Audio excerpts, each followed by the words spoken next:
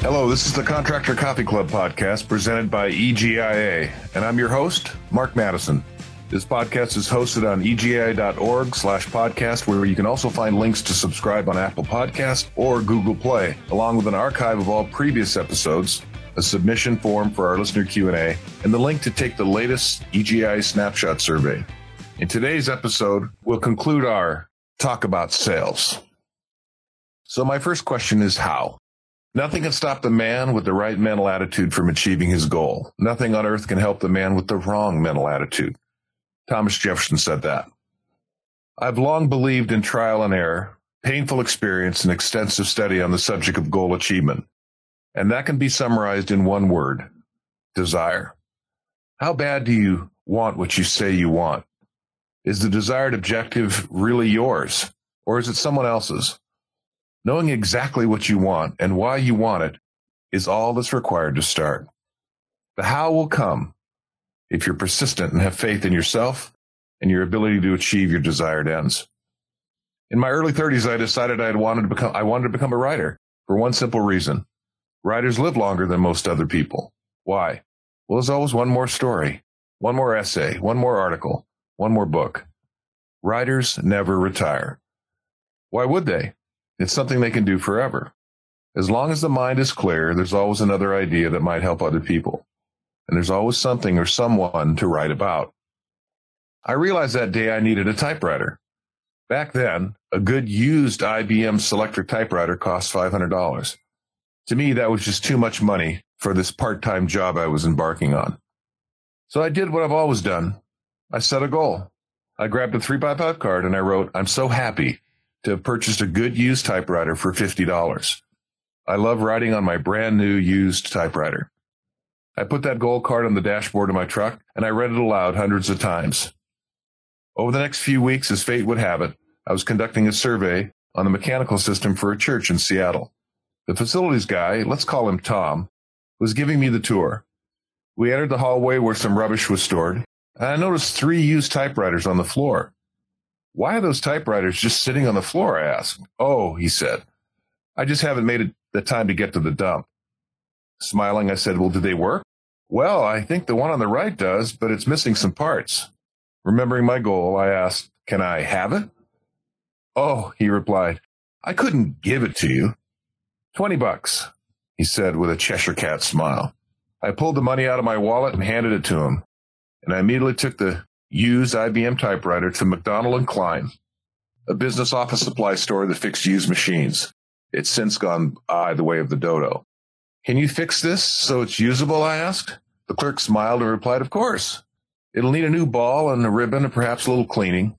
And he gave me a quote, $38. I beamed. "Do it," was all I said.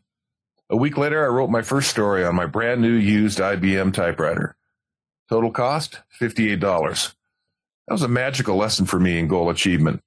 You see, you do not know how you're going to do something. The how question is the wrong question. All you need to do is decide on what you want and why, and bombard your subconscious with that objective. Persist in its affirmation and wait. The universe will provide the answers if you're patient, persistent, and you truly believe. So what is it you really, really want? It doesn't matter how you're going to achieve it.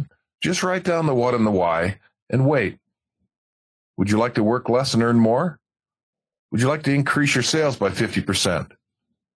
What about a 75% close ratio? Write it down. Remember RET, repetition, emotion, and time. Chuck Norris said, "I've always found that anything worth achieving will always have obstacles in the way, and you've got to have that drive and determination to overcome those obstacles en route to whatever it is you say you want to accomplish." Les Brown, the author and speaker, said, "Review your goals twice a day in order to be focused on achieving them." Michelangelo said, "The great danger for most of us lies not in setting our aim too high and falling short, but setting our aim too low and achieving the mark." So what's your number one sales goal? Consider the following formula for its achievement. I've done this with everything I've ever truly wanted to accomplish since I was 14 years old. And let me tell you, it works. Number 1, write down your goal on a 3x5 card and list the reasons you want it. The more emotional the reason, the better. Proving somebody wrong, by the way, is a fantastic reason. Anything as it relates to your children or grandchildren, great reason. Number 2, make sure the goal is written as if it were already true. In the present tense, remember the 4 P's of goal achievement: personal, positive, powerful, and present tense. Most of my goals start out with, I'm so happy and grateful now that, and then I affirm what I want. Number 3, make sure it's written in powerful language that stirs the soul. It's a great feeling to have reached my annual sales goal by October 31st. Number 4, make certain it's your goal, not for someone else. Personal? Yes. Number 5, make certain it's written in a positive tone. It's fun and easy for me to enjoy a 75% close ratio. Number 6, review your goal at least twice a day. More is better. Say it aloud with a smile. Imagine it's happening for you. See it in your mind's eye. One of the things I do every morning, and I did this today, is I write down my goal, my number 1 goal, on a notepad or a journal. And I write it as if we're already true, and I say it out loud 10, 15, 20 times. Then I list the reasons why I want it, and invariably what comes out of that are actions. And I list those actions. Then I prioritize them and I get to work, doing first things first, one thing at a time, and finish what I start. Number 7, persist. Keep affirming over and over until. I have an antique typewriter in my office on a special little table. It reminds me where I started as a writer, with that old used IBM. It was the best $58 I ever invested. There'll always be one more story.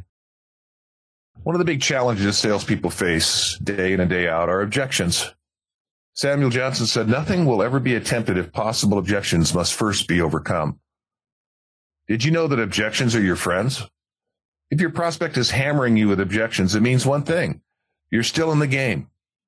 If he or she never calls you back or returns your emails, well, then the game is in all likelihood over.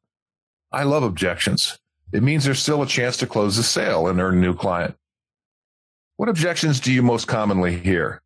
Make a list. When I first started, here's the ones I heard most often. Number 1, it costs too much. Number 2, we don't have that much money. Number 3, I need to talk to my boss, wife, partner. Number 4, I'll get back to you on this. And number 5, I need to get some other bids. In Frank Bettcher's book, How I Raised Myself from a Failure to a Success in Selling, written in 1927, he advises to use 4 simple words to overcome any objection. Here are the 4 words. In addition to that. In addition to that, is there anything else? You see, what J.P. Morgan said at the turn of the 20th century is still true today. A man or woman will give you 2 reasons for doing or not doing a thing.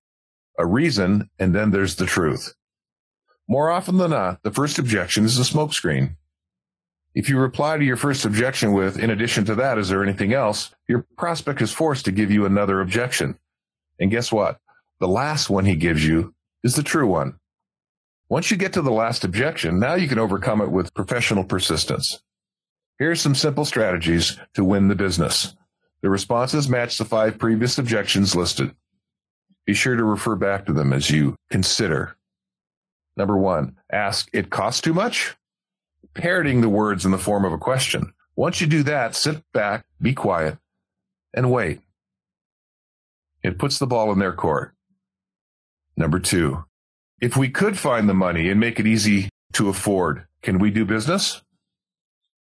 Number 3, in addition to your boss or husband or wife, is there anyone else in the decision-making process that we should include?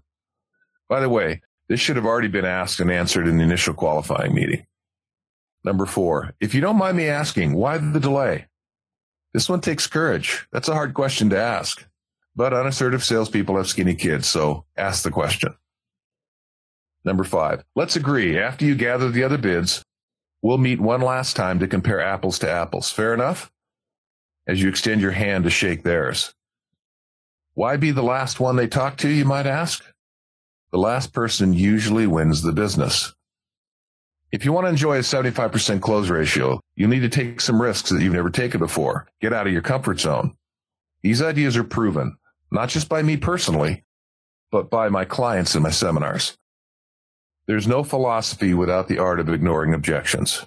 If you believe you're right, Julian Bagney said, then you should believe that you can make the case that you're right. This requires you to deal with serious objections properly. And my friend Brian Tracy says, treat objections as requests for more information. So what are people telling you? Have the courage to overcome the objections and watch what happens. Well, Lucas, before we get into the last section of today's podcast, do we have an announcement or a question from the mailbag? Hey, Mark. Yes, we have a survey. So as regular listeners of the podcast are aware, EGIA surveys Contractor Network every month on a specific focus area to gain insight on how contractors are evolving their business practices to achieve maximum success. At the conclusion of each month, EGIA publishes a summary of the survey results and makes findings available exclusively for EGIA members. These monthly survey reports are a quick and easy way for contractors to kind of see what is working, what isn't working for their peers in the industry, glean best practices and all that. So in the latest snapshot survey, given the time of year, we talked about holiday bonuses and other perks. Asked people all about if their companies were giving bonuses, what factors went into bonuses, gifts, that sort of thing.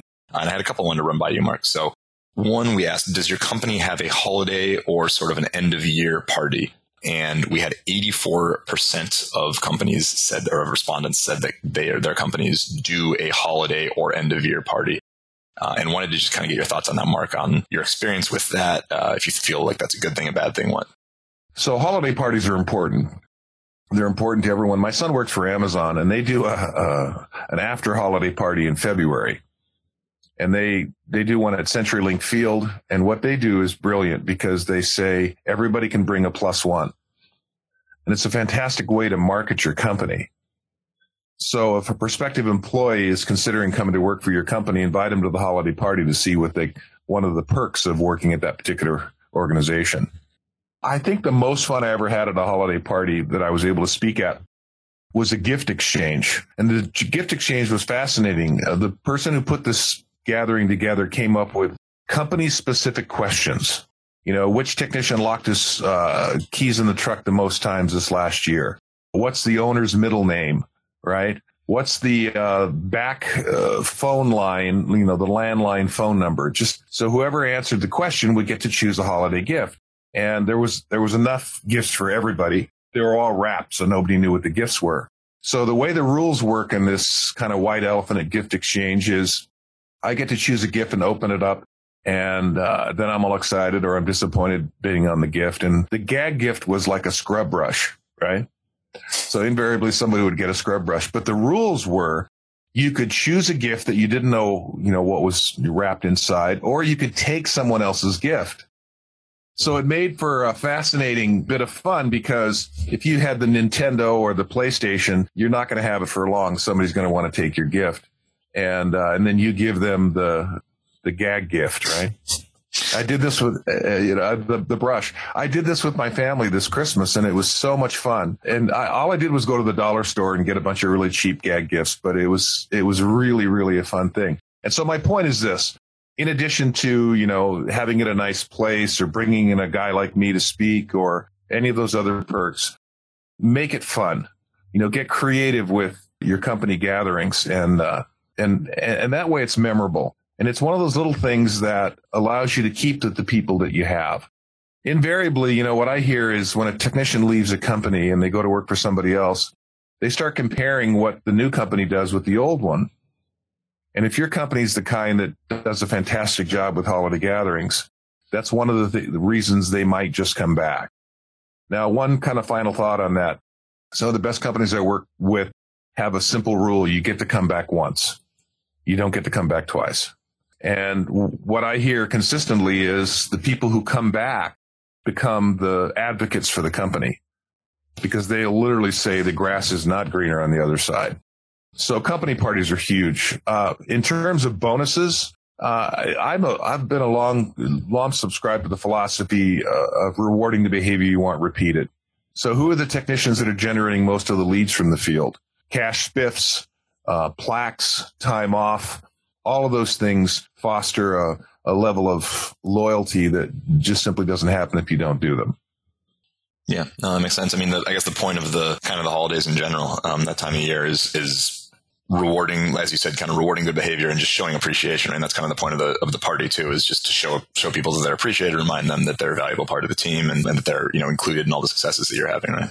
Yeah, I work with one company, and one of the things they do is they honor the person who's been there the longest with gifts and like elaborate statues and soaring eagles and glass, plaques and statues basically that symbolizes somebody's loyalty. Mm-hmm. That's another really great thing. Again, back to appreciation, respect, and understanding. Who doesn't like to be appreciated, especially for loyalty? Yeah. Yeah. So what I'm hearing is everybody should rent out CenturyLink Field. Yeah, if you can afford it. If not, go to the local country club and call it good enough. Yeah. I actually had an interesting quote here on the holiday end of year party thing from a contractor in British Columbia. Said, quote, "Our company has a number of people who do not celebrate the traditional holidays. Therefore, we have a winter party in January and do quarterly performance bonuses in order to reward our staff regardless of season or religious affiliation." And I thought that was a really kind of a good quote and something that I guess keep in mind, which isn't to say you can't say Christmas, you can't have Christmas decorations and nothing like that, but more that not everybody is of the same persuasion, and simply that you want to make sure everybody feels included. And that doesn't mean you can't celebrate your own holidays. It just means even, if there's people who don't necessarily celebrate the same holidays, making sure that they feel included in any, because the whole point is to reward people, to show your appreciation, stuff like that. And I guess that's another kind of a key that you don't want to overlook, is making sure that everybody's feeling included in the same way, even if they don't necessarily celebrate the same holidays. And again, that doesn't mean you can't have a Christmas tree. It doesn't even mean you can't call it a Christmas party. Just making sure that. But it's Happy Hanukkah, Happy Kwanzaa. You can't say that. Yeah. Yeah. Happy holiday party is a good idea. Sure. Yeah. And just making sure everybody feels included in the same way. Absolutely. Yeah. Anyway, so that is the latest EGIA snapshot survey on holiday bonuses and perks. Really good data that was collected because we kind of did it around the same time as the holidays. So was kind of front of mind for a lot of people. We got some really good insights from people, and that is available now to all EGIA members in the EGIA member dashboard. And if you're not a member, you can head over to the EGIA blog, egia.org/blog. There's a free excerpt that includes one of these questions and the, kind of the breakdown of the data right now. So. And the listeners who aren't members, what are you waiting for? Make the investment. This is just one shining example of a look at the ice cream cone. So continuing on with our podcast, can I get a witness? It serves to show what sort of person must be who can't even get testimonials. No, if a man brings references, it proves nothing. But if he can, it proves a great deal, said Joseph Pulitzer. Attorneys have long employed the habit of bringing in an expert witness, people who are paid to testify in courtrooms. Many attorneys do this near the end of their summary to tip the jury in their favor. Why? Because it's credibility, and more importantly, it works. The other big factor isn't based on facts or evidence. The attorney the jury likes the most usually wins. Marvin Gaye sang, "Can I get a witness?" Pastors say, "Can I get an amen?" Coaches say, "Who's with me?" What do you say to prospects when you can hand them a testimonial letter or an email proving what you say is true? In Robert Cialdini's book, Influence, he calls it social proof. I've long subscribed to the idea of offering a one-sheet in all my proposals. A one-sheet's simply a list of attributable quotes from delighted past clients. They're carefully chosen, industry-specific quotes from high-profile clients. In the world of books, testimonials from famous or noteworthy executives really count. Did you know that 80% of the book-buying public looks at the front of a book for 8 seconds, the back for 14 seconds, and then makes the buying decisions? And those decisions are often influenced by who says what. The other 20% read the inside cover, table of contents, the first chapter, and then buys the book, which is why Amazon lets you read the first chapter, kind of a lick of the ice cream cone, for free. Movie producers do the same thing with critics' reviews in the newspaper and in their online ads. Here's an example of what I mean. These are unsolicited actual testimonials from delighted clients that I've spoken to, either keynotes or seminars. Notice the full name and the company. They're high-profile clients. Kurt Peterson from Microsoft said, "Great job at our all-hands meeting. No one wanted you to stop." Ruann Emerson from Aflac said, "The standing ovation and the value-added book signing afterwards told me that bringing you out was a great investment. Thank you for exceeding my expectations. We can't wait to have you back." David Ria from the Texas Restaurant Association said, "I've been attending seminars for 20 years. You're the finest speaker I've ever heard." Now, I was really flattered by all these quotes, but I have to get past that and use them in my proposals. What if you did the same thing? What if you took quotes? And I've never been a fan of the Frank R. or Sarah S. These are anonymous things. Ask permission to use their name and put them in your one sheet. The next client sends you a text or an email and tells you by phone that your company did a great job. Thank them for the kind words, followed closely by, may I quote you? I've only had one client out of hundreds say no. I've always expected that person was in the WITSEC program in the FBI, but hey, I could be wrong. So to create your witness testimonials and your one sheet, consider the following. Number 1, contact your top 20 clients and ask them why they bought from you, and continue to do this. Make it a habit. Number 2, take your top 7 to 10 quotes and put them on a single page. Number 3, put those quotes on your website. Here's what our clients are saying about us. And for that matter, put quotes from your customers, your internal customers, your employees. This is what our employees are saying about our company. Put them on the wall in your office, kind of a wall of fame. I remember walking into a contractor's company in Cincinnati years ago, and down the long hallway were hundreds of letters. And I couldn't help but be impressed by the sheer volume of letters from delighted customers. It was impressive. Number 5, put these one sheets in every agreement and proposal at the end. I think it was Will Rogers who said, when somebody else blows your horn, it travels twice as far. I think that's true. Number 6, choose your top 3 and ask them if you can have prospects actually contacting them by phone. I've done this many times to great effect. I will literally say, you know what? Why don't we call this particular guy and see if we can't get him on the phone? And then I'll leave the room and you can ask him any question you want. Every time I did that, I closed the deal. Number 7, the next time you're making a presentation, refer to the top 3 clients and say, would you like me to call them so you can talk to them personally? Again, it takes a little bit of courage to do that, but then followed by what I'd said earlier, I'll leave the room and you can ask them anything you like. There's something magical about doing that. It's a high trust decision. The last one's so powerful and no one does it. I've done this, probably 10 times, and I've closed the deal every single time. If it works for attorneys, why not you? Well, only if you want your prospect to say you're guilty of keeping your promises, guilty of going the extra mile. What have you got to lose? Well, the sale. Try it. Aren't you worth it? And do we have time for a little bit more? We do indeed. Absolutely. Yeah. I think that's really that what you're saying about testimonials. I feel like this is the entire reason that social media is popular as it is, right? Is that people like to know what other people are doing. And it seems like, this has been proven time and again. Facebook is what it is because people want to know what others are doing, how others are, consuming businesses, stuff like that, right? Well, I'm on the road. You're exactly right, Lucas. When I'm on the road, I'll try to figure out where I want to eat. I'll go on Yelp or Urban Spoon, and I'll pull up restaurants near me. And then I literally, if 275 people say this place is a 5-star, I go there. Yeah, and you're not unique for that. No offense, Mark, but you're not unique for that. Yeah. That's what, that's the whole process. That Yelp did their thing, and then every other giant website got into it, right? Facebook was like, well, we can do this. Google was like, we can do this because of the value, because of the power that it has, because of how much people will rely on that and trust that. Absolutely, because it's an objective meritocracy. Yeah. Right? It's simple. If that many people are saying this is a good place, it reduces the risk. So you're exactly right. Yeah. I think you have somebody else blows your horn screaming about Yelp right now, probably when you said general meritocracy. But yes, point taken. Yeah, absolutely. The last thing I'd like to talk about is service. Service after the sale. Brian Tracy said the ability to find a customer, to sell your product or service to that customer and satisfy the customer so that he buys from you again and again should be the central focus of all entrepreneurial activity. Service after the sale. Many inexperienced salespeople simply forget they made some promises in the sales process that they absolutely must keep if they expect to keep the customer after the sale. The very best salespeople take the opportunity after the sale to wow the customer with extra mile value that amazes the client. Here's some of my favorites. Number 1, send a handwritten thank you note to the client telling them how grateful you are for their trust in you. Number 2, call, email, or stop by if possible to check with them to see if they're happy with their decision a month, 3 months, or 6 months later. They don't expect to see you again. It's a powerful, powerful thing. Number 3, give them your contact information, your home phone number, your cell phone, and let them know they can contact you day or night with a question or concern. Number 4, schedule a follow-up meeting to discuss details, make introductions to your team, and answer any new questions. And in fact, invite them to take a tour of your facility, especially if you're proud of your particular facility. Number 5, when a request comes in, stop what you're doing, provide what's needed.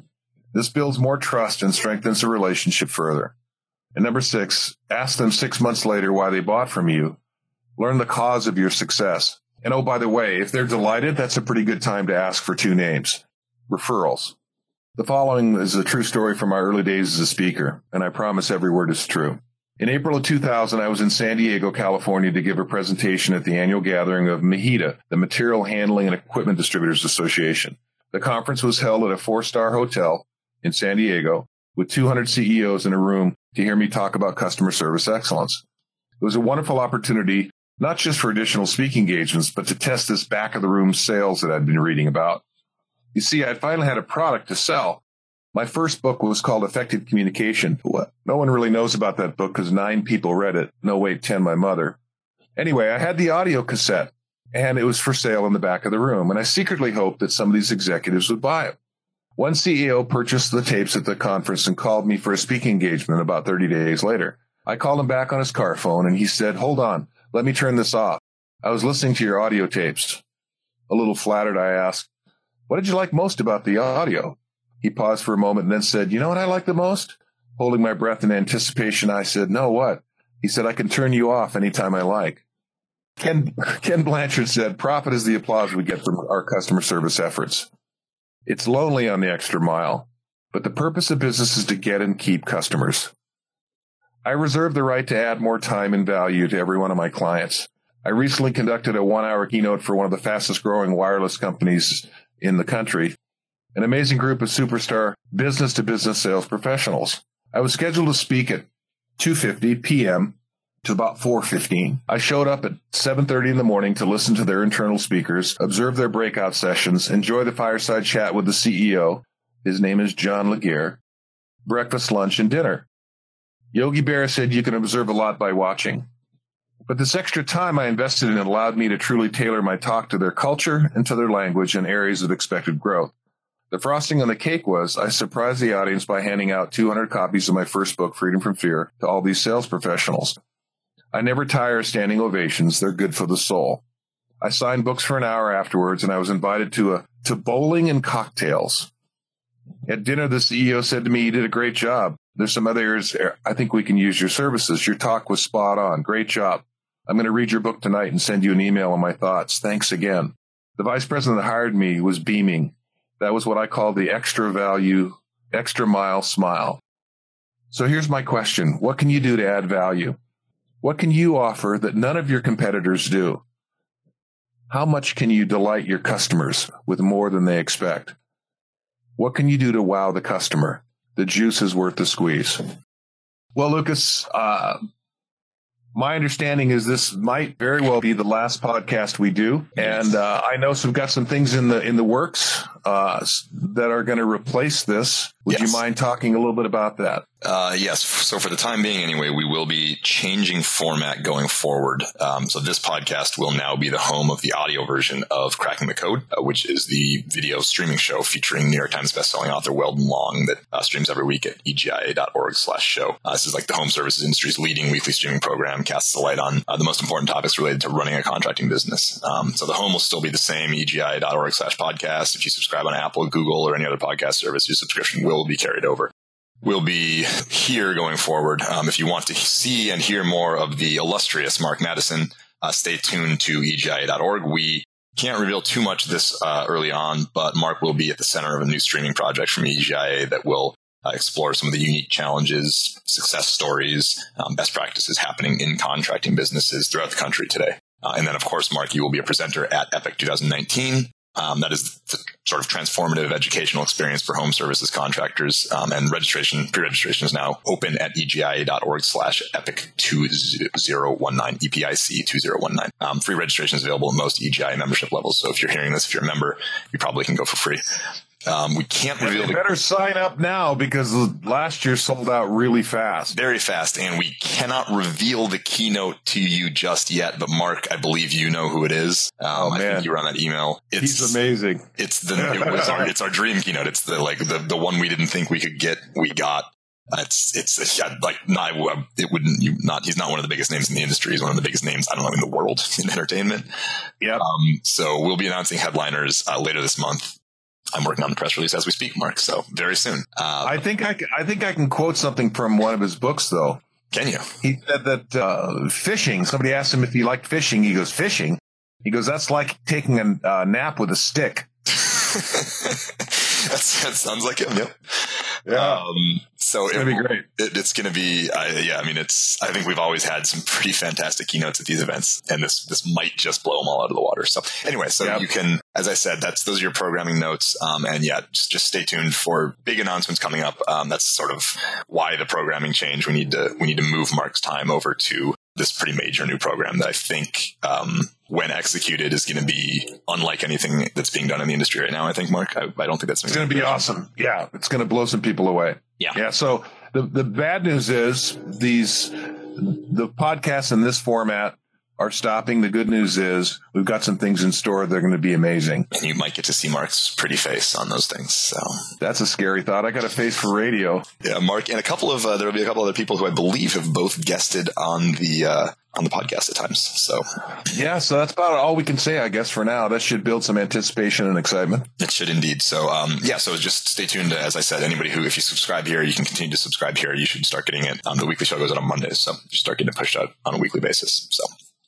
Mark, anything else? Yeah, I would say this. Again, I go back to, are you a member? And if not, why not? The value elements in becoming an EGIA member is unknown and unknowable. It's just one of those things that once you make that commitment, you have access to all this extraordinary information. Why would you not make that investment? Because here's my belief.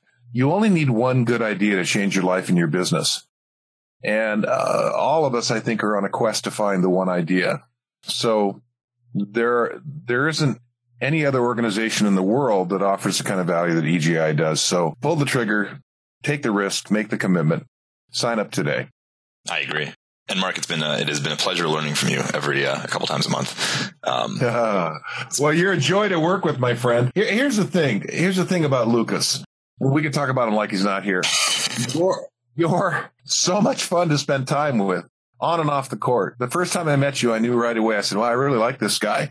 And I think it's because of who you are. Your ability to improv and relate to people is really a gift. And you're not just fun to work with, but I always learn something from you as well. So yeah, this has been a real kind of humbling experience for me. It's just, I'm so grateful for the opportunity to have done these podcasts. Yeah, well, I appreciate you saying that. I feel likewise, and I'm sure everybody listening does as well. So, look forward to what the future holds. Like I said, these projects, I think you're going to be able to reach people in a completely different way than anything that's happening right now. It's cool, brother. It's been fun, and it's only going to get better. The best is yet to come. Yeah. That'll do it for today's episode. As always, visit egi.org/podcast to find this episode and an archive of previous episodes, the online form to submit your questions for our mailbag segment, links to the Apple Podcast and Google Play app, and a link to the latest EGI Snapshot survey. For more information about EGI membership, visit www.egi.org/join. I'm Mark Madison. Thanks for letting me play in your sandbox.